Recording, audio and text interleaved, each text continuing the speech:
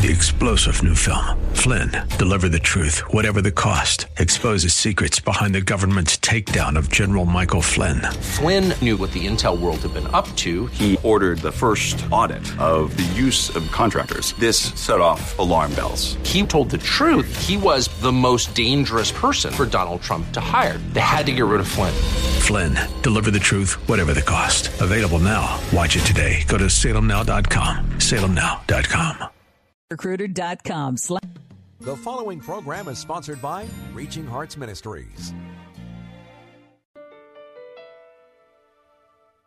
Hello and welcome back to Reaching Your Heart. Pastor Michael Oxentenko's message today is the conclusion to the Genesis series entitled Adam and His Life. It's part number 24.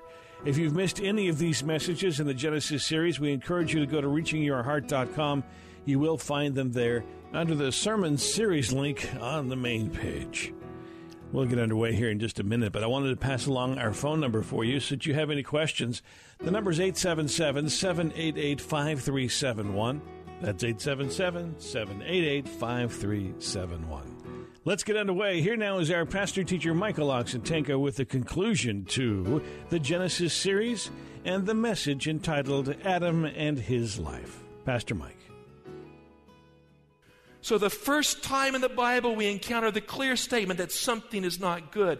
It is the realization that there is loneliness even in the grace place. Look at verse 18, Genesis 2. Then the Lord God said, "It is not good that man should be alone. I will make him a helper fit for him." The Hebrew says literally, "I will make a helper who matches him." The idea of the Hebrew is a helper who corresponds to his need. The first person in the Bible who needed help was a man. And all the women should say, amen. That means the woman was deliberately made for the need of the man. Her strength was her capacity to support and to help her man. It was not a lesser role, but it was a perfect matching of his need. She was created to match the one area of his weakness. Without the woman, the man was incomplete. Without the story of creation, the words of Paul might appear sexist. Let's look at them. 1 Corinthians 11, verse 9. "For indeed man was not created for the woman's sake," but what does it say? "The woman for the man's sake." That means the woman has the greater power to sustain the heart and lift the spirit. Now, so I ask a question in light of this wonderful truth. A pointed question. How many wives here today have never discovered this basic strength that God has given them for their marriage and for their husband? A man that is worth his salt is hard enough on himself, and he doesn't need his wife to be harder on him still. A man who works hard and tries to provide for his family deserves a safe place to experience support, affirmation, and love in the arms of a wife who is not his critic. He needs a wife who will encourage him and soften the severity of his struggle to achieve.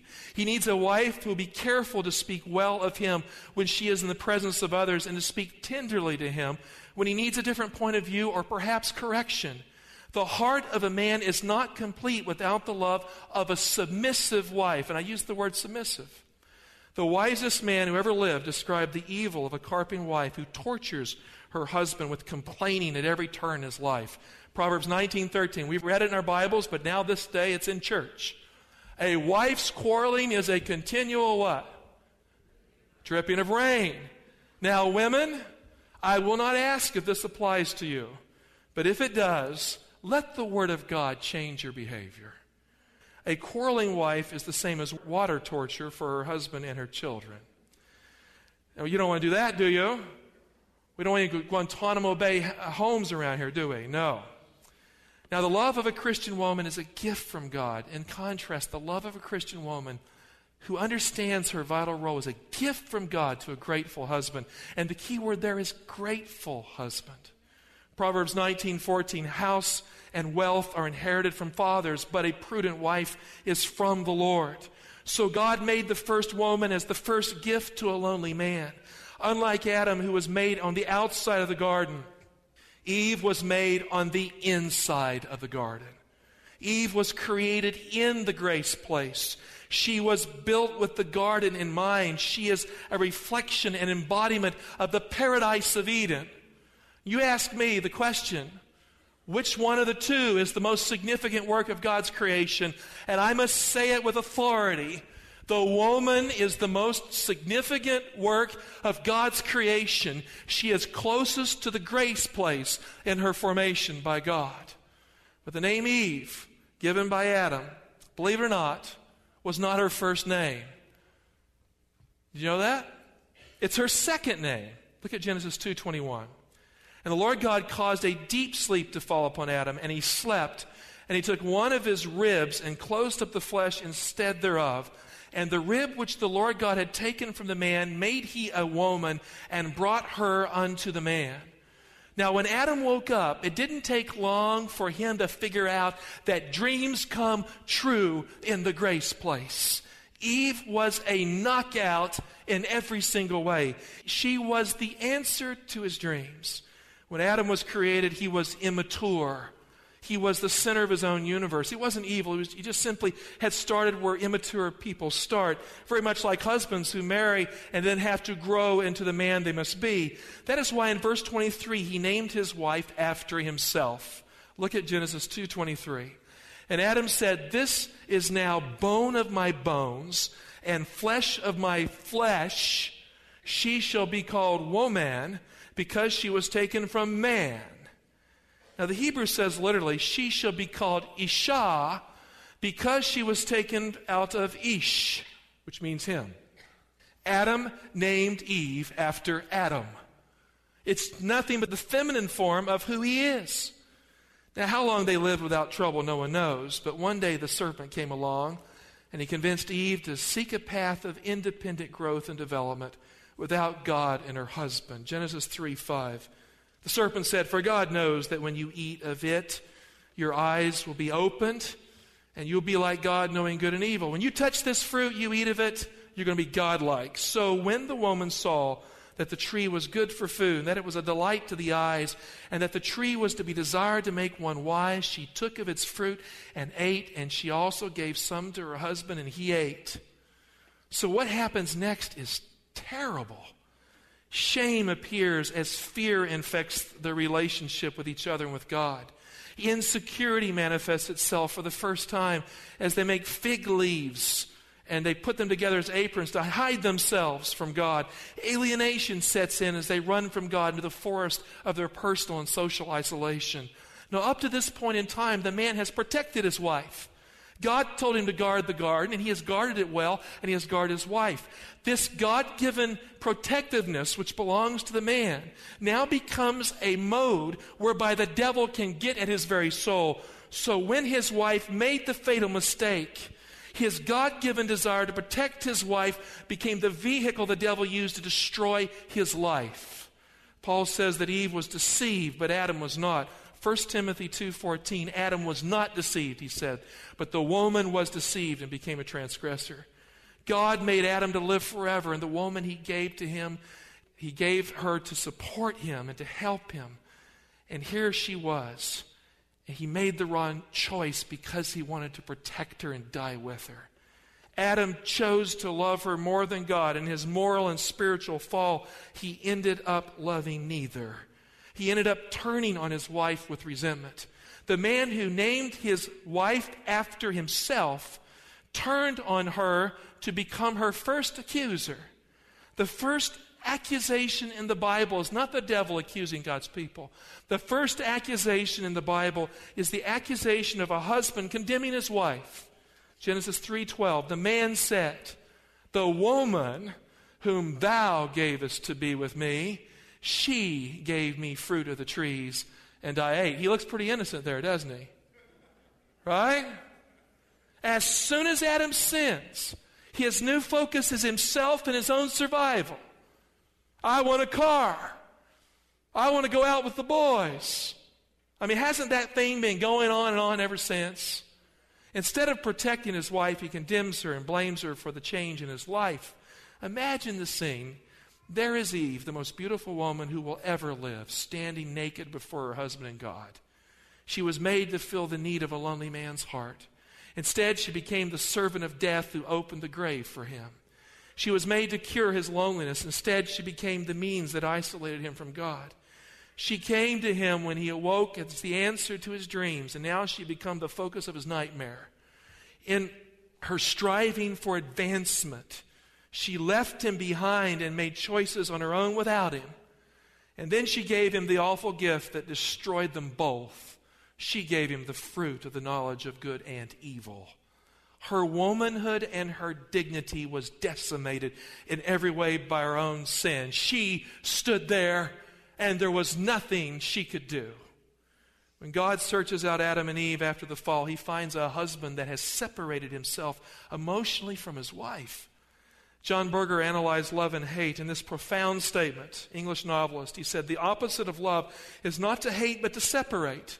If love and hate have something in common, it is because in both cases, their energy is that of bringing and holding together. The lover with the loved, the one who hates with the hated. But passions are tested by separation. So how does God save the first marriage? More profound than hate is separation. How does God reach the heart of Adam to teach him how to love on the wrong side of Eden's door? There are 3 interventions that save the first marriage, and I want you to write them down. Intervention number 1. God redefined the marriage relationship after the fall to include headship. Genesis 3:16, yet your desire shall be for your husband, and he shall rule over you. The word for rule in the Hebrew is the word for gentle leadership of one whose strength matches the need of the one he rules. God defined the role of the husband in a post-fall world with clarity. Headship here, though, does not mean the husband is a dictator. Headship does not mean the husband can demean. Headship does not mean that the woman has no rights. And it does not mean that the wife must be subject to other men, like in the church or in society at large, or that she cannot be a leader in the world or in the church. I mean, these are all misapplications of this principle. The modern feminist movement today has taught women to reject headship in the home, and that's where the evil lies. There are liberal theologians today who argue that this is an antiquated idea that belongs to the past. I've worked with pastors who argue that way. There's only one problem with that argument. The apostles, who had direct contact with the Lord Jesus, affirmed the principle of headship in Genesis 2. And the early church obeyed them, not because of sociology or physiology or psychology, but because the apostles told them to. And that's the reason why the early church had sustainable families. They obeyed apostolic authority. Now, dear heart, if you have to choose between apostolic authority and human authority to make decisions for your home, you better choose apostolic authority. Look at Ephesians 5:23. Notice the symmetry of Paul's counsel. Verse 23 and then verse 28. For the husband is the head of the wife, as Christ is the head of the church, his body. And is it himself its what? You cannot be the savior of your wife if you do not have headship in the home. You cannot rescue your wife if you are not in the role to be the rescuer. And so many a woman wants a prince to come and sweep her off her feet and take her to a better land, but she refuses to let him have headship in the home. The two are impossible. There must be headship to be the Savior, the Prince in shining armor. Verse 28, even so husbands should love their wives as their own bodies. He who loves his wife loves himself. So we find the apostles in agreement with God's counsel in Genesis 2. Intervention number 2, God provides hardships to develop character in the man and his wife. Genesis 3:16. To the woman he said, I will greatly multiply your pain in childbearing. In pain you shall bring forth children. Verse 17. To Adam he said, because you have listened to the voice of your wife and have eaten of the tree of which I commanded you, you shall not eat of it. Cursed is the ground because of you. In toil you shall eat of it all the days of your life. Intervention number 3 comes before the other two in the sequence of the text, and it is really the most important of them all. Here God takes the demoralized woman who stands in her shame, and he makes her the focus of a new promise for life. The deepest kind of grace finds the most desperate place to be poured out. Last night I received a phone call from a friend far away. It's amazing, as I was writing this sermon on the importance of love, the importance of right relationships in the marriage, She announced to me on the phone that she was divorcing her husband. While that sounds like a terrible thing, she explained why. She said, I have been for the last 2 years striving to hold my family together. I found pornography on the internet. She said, I struggled with evidences of infidelity where he let me down again and again. I saw a letter where he had said that he had intimate desires for another person. I found it on his email. And I confronted him with it, and he told me that he did nothing wrong, that he did not violate his marriage vows. She said, yes, you have. You violated your marriage vows because you compromised the promises you made. Even if you didn't go all the way, you went far enough to drive me away. And as I was talking with her, I was sharing with her some of the outline of the sermon here. And I said, God took a decimated woman who had no future, and he chose to make her the focus of all that could be for the future. Genesis 3:15, God said, I will put enmity between you, the serpent, and the woman, between your seed and her seed. He shall bruise your head, and you shall bruise his heel. God promises that one day the woman who had been shamed, the woman who had been put down, would give life to a son, and the son would defeat the devil. Now, Adam knew what it meant, loud and clear. He had brains, even though he was in a fallen state. Life and salvation, the promise that God was making before him, would come through the woman. She would have a son, and he would crush the devil's head. The only way back to Eden is through the woman. And without the woman, without a family, without love, without a son, there is no life for him, no future for him. At this point, Adam understands her new position in relationship to his fallen life. His wife becomes the object of grace in a fallen world. It is no longer Ish and Isha, man and woman, man and wife in the light of God's promise. Something has changed. A switch has clicked in Adam's fallen head. For Adam to live, Adam must embrace the truth that his wife is his very life. It is now Adam and his life. Adam and his wife must become in his mind Adam and his life. This time Adam names his wife with the name that sticks for all time. Genesis 3:20, the man called his wife's name Eve because she was the mother of all living. And the Lord God made for Adam and for his wife garments of skin and clothed them. The name Eve is taken from the Hebrew word for life. Chava comes from chaya. Adam named his wife literally life. Every time he kissed her, he said, I love you, life. Every time he held her close, he says, you are my life. The word wife was eliminated. It was now the word life. Life was not easy on the outside of the garden, but somehow God's love made a way for Adam to find life in his wife. Adam was committed to his wife the rest of his life because he recognized in Eve his very future. Every home is a garden for good or evil. When a man rejects his wife for someone else, he is choosing to die an early death on the outside of God's garden. My friend who has turned his back on his wife in this phone call that I mentioned is committing emotional and relational suicide. And a wife who loves her husband will be committed to the man who gives her the dignity her love and life deserve. If she does not, then she is not worthy of the husband she is married to. And there are women today who are not worthy of committed, faithful husbands, who whack and hack at their husbands at every turn in life.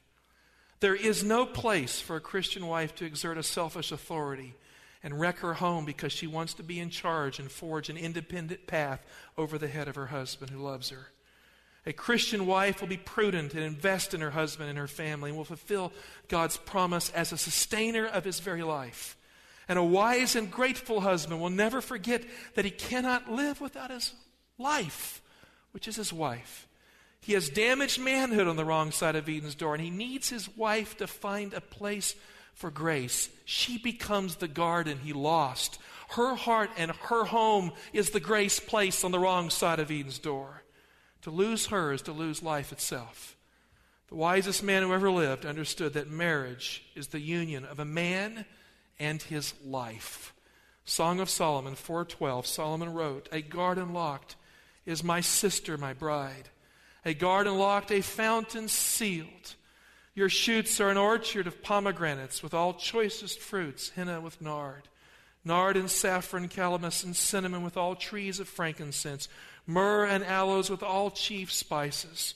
A garden fountain, a well of living water, and flowing streams from Lebanon. The only way man can find Eden is to find a wife who takes him back to the garden. Man and life. Over 50 years ago, a young man named Lou fell in love with a woman named Zhu. Sounds almost like something out of a comic book, but it's Chinese. She was 10 years older than him. According to Chinese custom, it was taboo for a younger man to marry a woman older than himself.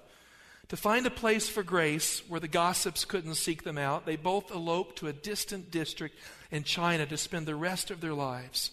In that district, they found a cave at the top of a mountain to make their new home out of. It was a place that would be for them a grace place.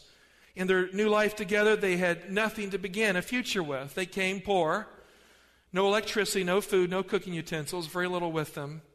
They were poor with the goods of this world, but rich in the stuff that makes life work. They loved each other. They were forced in the first year to eat roots they managed to dig out of the mountains. A major breakthrough came when Lou made a kerosene lamp to brighten his wife's life. That was a major gift for Zhu. The second year, he started a project to make life easier for his wife. He had a longer view of things. He began to hand-carve steps down the mountain so she could make the walk with minimal effort. He had an eye for the future. He knew she was relatively young, but she would not always be young. So he made the steps one at a time, knowing that one day it would be difficult for her to make the journey in her old age. Half a century later, a team of adventurers, 50 years later, were exploring the mountain when they found a 6,000 stone ladder carved into the mountain. At the top of the mountain, they found an elderly couple very much in love. On the mountain, they had children and they had started a family, so there was more than two. One of the children gave this report of their parents' love. My parents loved each other so much. They lived in seclusion for over 50 years and never have been apart for a single day. He hand-carved more than 6,000 steps over the years for my mother's convenience, although she doesn't go down the mountain that much. Recently, at 72 years of age, Lou returned from his work on the mountain and he collapsed. He was younger than Zhu, and this wasn't supposed to be. I mean, she was over 10 years older than he was. Zhu sat with Lou and prayed as he died in her arms. When he died, his death grip held his wife's arm tight, and she felt the hand that would not release the hold. The man who lived his entire life for his wife died holding on to her as his very life. As Zhu sat by her husband, she wept. She said, "You promised me you'll take care of me. You'll always be with me until the day I died, and now you left before me. How am I going to live without you?" Lou built a love ladder for his wife to help her journey in life up and down the mountain as she walked the course of her life. But what would happen after his life? The Chinese government has now taken charge of the mountain. And the 6,000-step ladder will be preserved for the future as a monument to their love. Because of the love ladder, Zhu's home is a museum dedicated to her husband's love of his wife. And as long as she lives and she is supported financially by the legacy of the man who dedicated his life to his wife. I appeal to all men of virtue here today. What will be the legacy of your life work? Will it be broken promises and failed commitments that shatter your children's future and breaks the heart of your faithful wife? And I say faithful wife because there are wives at times who are not faithful, but of your faithful wife. Or will you build a love ladder, dear heart, that outlives you and points your children and their children to heaven and to God? What will be the legacy of your life? Adam discovered the truth of life itself when he found Eve anew on the wrong side of Eden's door. He discovered that his future was not merely Adam and his wife. It was Adam and his life. He chose to love Eve. He chose to cherish Eve. He chose to work through the character flaws that had found their way into his wife because of the fall, because he discovered in her his very life.